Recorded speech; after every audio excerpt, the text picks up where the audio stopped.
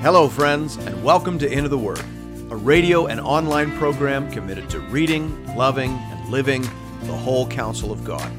I'm your host and Bible guide, Pastor Paul Carter. Your word is a lamp unto my feet. Hope you have your Bible open in front of you today to Genesis chapter 15. This is one of the most important chapters in the Old Testament. It is quoted frequently in the New Testament by the Apostle Paul and also by the Apostle James. Let me quote Derek Kidner at some length here. He says, "The New Testament finds this a momentous chapter in two respects. First, in its declaration that Abram was justified by faith, a phrase at the heart of Paul's gospel in Romans 4 and Galatians 3. And secondly, in its record of the covenant. For this, rather than Sinai's, was the fundamental covenant, and it spoke of grace and not law." Closed quote. So it's an important chapter for two different reasons. So we'll try to keep our eyes on both of those reasons as we make our way through the chapter. Hear now the word of the Lord, beginning at verse 1. After these things, the word of the Lord came to Abram in a vision. "Fear not, Abram, I am your shield. Your reward shall be very great." But Abram said, "O Lord God, what will you give me? For I continue childless, and the heir of my house is Eliezer of Damascus." And Abram said, "Behold, you have given me no offspring, and a member of my household will be my heir." And behold, the word of the Lord came to him, "This man shall not be your heir. Your very own son shall be your heir." And he brought him outside and said, "Look toward heaven and number the stars, if you are able to number them." Then he said to him, "So shall your offspring be." And he believed the Lord, and he counted it to him as righteousness. Now, I mentioned back when we were discussing chapter 12 that Abraham is called the father of faith, and therefore we read his story looking to learn about the life of faith. Abraham is faith illustrated, and we learn some terribly important things about faith in this story. The first thing we learn is that faith means believing in the word and promise of God despite what your eyes might see. Abraham saw that he was getting old. Maybe his hair was getting thin. Maybe his pants weren't fitting the way they used to. Maybe he was tired after his campaign to redeem his nephew Lot. Whatever it was that he saw, he knew what it meant.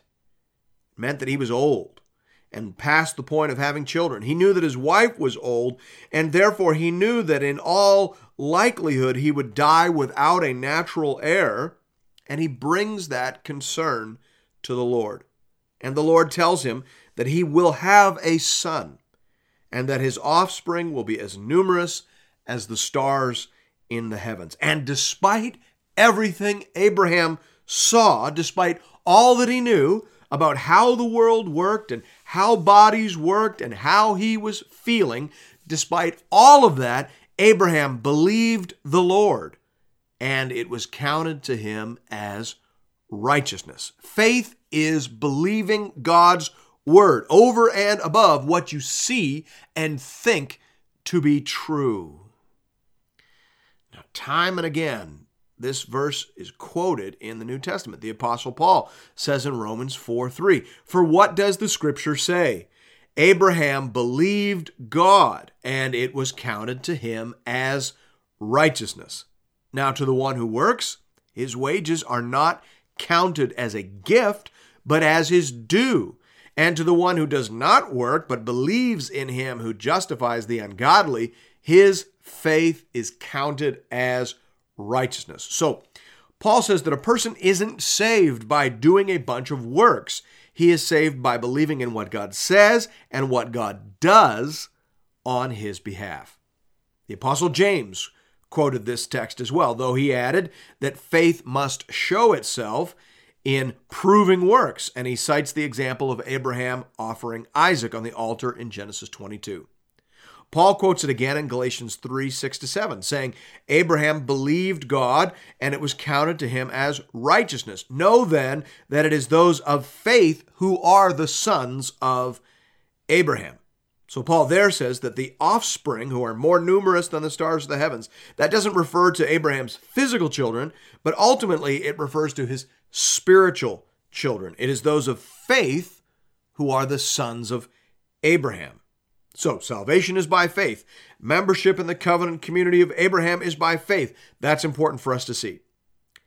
But what does it mean that Abraham's faith was counted to him as righteousness? How does that work? Is that like when you play skee ball and you earn a certain number of tickets that you can then go and exchange for candy or stuffed animals? Right? How does this work? D.A. Carson says very usefully here, he says, this does not mean that Abram earned brownie points for deploying such a righteous faith. Rather, the idea is that what God demands of his image bearers, what he has always demanded, is righteousness.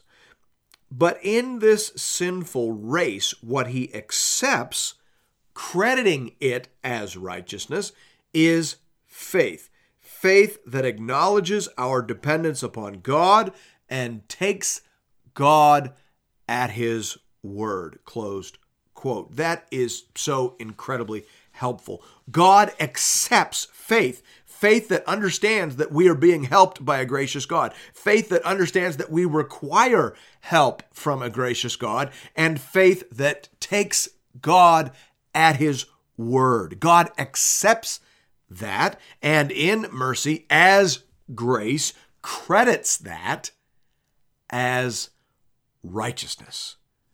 Thanks be to God. We jump back into the text at verse 7. And he said to him, I am the Lord who brought you out from Ur of the Chaldeans to give you this land to possess. But he said, O Lord God, how am I to know that I shall possess it? He said to him, Bring me a heifer 3 years old, a female goat 3 years old, a ram 3 years old, a turtle dove, and a young pigeon. And he brought him all these, cut them in half, and laid each half over and against the other. But he did not cut the birds in half. And when birds of prey came down on the carcasses, Abram drove them away. Now, in the ancient Near East, covenant cutting was a fairly common way of formalizing arrangements between a superior and an inferior. Commonly, the king or the chief would promise to provide protection and justice, and then the lesser party would promise to provide food for the Lord's table, a few trained men for the army, a portion of his produce and profit, and loyal obedience to the king's word and law. And then to seal the deal, the lesser party would usually pass through the severed carcasses of a variety of sacrificial animals as a way of saying, let it be so done to me if I should fail in any of my obligations to the king. So this is God speaking to Abraham in a language that Abraham would have understood. This is God assuring Abraham that they are in formal relationship. Remember, this all began because Abraham was afraid and was wrestling with some doubts. So this is God assuring Abraham, I am with you in this. We are bound together. We are in formal covenant relationship. Verse 12 goes on to say, As the sun was going down, a deep sleep fell on Abram. And behold, dreadful and great darkness fell upon him. Then the Lord said to Abram, Know for certain that your offspring will be sojourners in a land that is not theirs, and will be servants there, and they will be afflicted for 400 years. But I will bring judgment on the nation that they serve, and afterward they shall come out with great possessions. As for you, you shall go to your fathers in peace. You shall be buried in a good old age. And they shall come back here in the 4th generation, for the iniquity of the Amorites is not yet complete. So here God shares some of the timing and some of the reasons for the timing with Abraham. Abraham has been wondering when he will start to receive the things that God has promised. You remember that God promised offspring and a land. Well, Abraham doesn't have either of those things at this point in the story. And so God begins to explain the timing. He tells Abraham that he cannot possess the land of Canaan at this point because God is waiting until the sins of the Amorites justify their dispossession. So he has a plan whereby the children will go down into Egypt, sort of like sending your child off to boarding school, right? He will learn a great deal and have to fight through some bullying and mischief, but it will make a man of him such that he is ready and prepared to face the world. And the timing will coincide perfectly with God's justice in judging the Amorites. By the time Israel is ready to be a nation, the Amorites will be ready for judgment and dispossession. And the point here, I think, is that God is capable of working a multifaceted plan. He is simultaneously pursuing plans of judgment and salvation. God is always all of who he is in all of what he does. Thanks be to God. Verse 17 says, "When the sun had gone down and it was dark, behold, a smoking firepot and a flaming torch passed between these pieces. On that day, the Lord made a covenant with Abram, saying, 'To your offspring I give this land, from the river of Egypt to the great river, the river Euphrates, the land of the Kenites, the Kenizzites, the Cadmonites, the Hittites, the Perizzites, the Rephaim, the Amorites, the Canaanites, the Girgashites, and the Jebusites.'" Now, this is by far the most remarkable section in the chapter. You remember that in a normal covenant-cutting ceremony, the lesser party passes through the pieces as a way of pronouncing a self-maledictory oath, right? "Let it be done so to me if I fail in my obligations to the master." But here, God passes through the pieces under the symbols of a smoking pot and a flaming torch. God says that he will bear the curse for our covenant failures. God, in essence, promises to keep our end of the bargain. He assumes our side of the deal. Peter Gentry says here, "The fact that only God passes between the pieces is quite remarkable and shows that the promise depends upon him and him alone." Close quote. Are you hearing that? You see, the gospel is about what God does, not about what we do. The fundamental storyline of the Bible is about what God does for us that we could not do for ourselves. It is about how God finds us and saves us and restores to us all that we lost through rebellion, defection, and sin. This vision was meant to encourage Abraham. Remember, Abraham was feeling depressed. He was experiencing doubts. He wasn't sure that he could do what God said was going to be done through him. So this is God encouraging Abraham. This is God saying, "I will do for you what I am going to do through you." That's amazing. That's the gospel. And that points us forward to the person and work of Jesus Christ.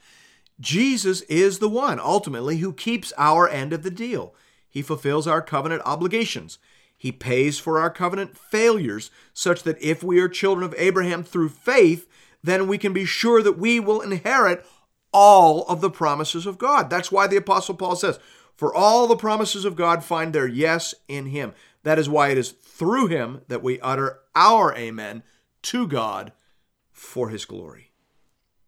In Christ, we have kept our end of the deal because Christ has kept our end of the deal.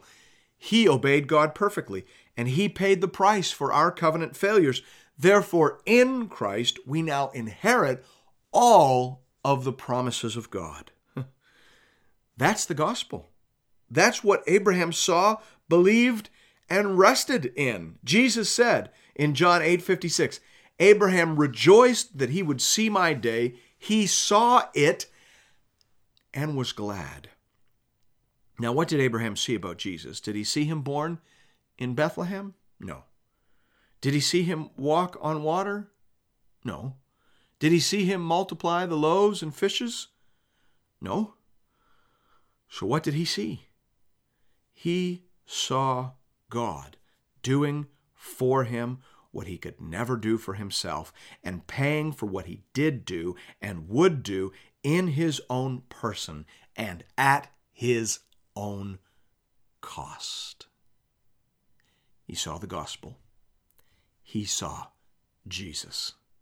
Thanks be to God. And thank you for listening to Into the Word. If you're interested in additional resources or previous episodes and series, you can find those over the website at www.intotheword.ca.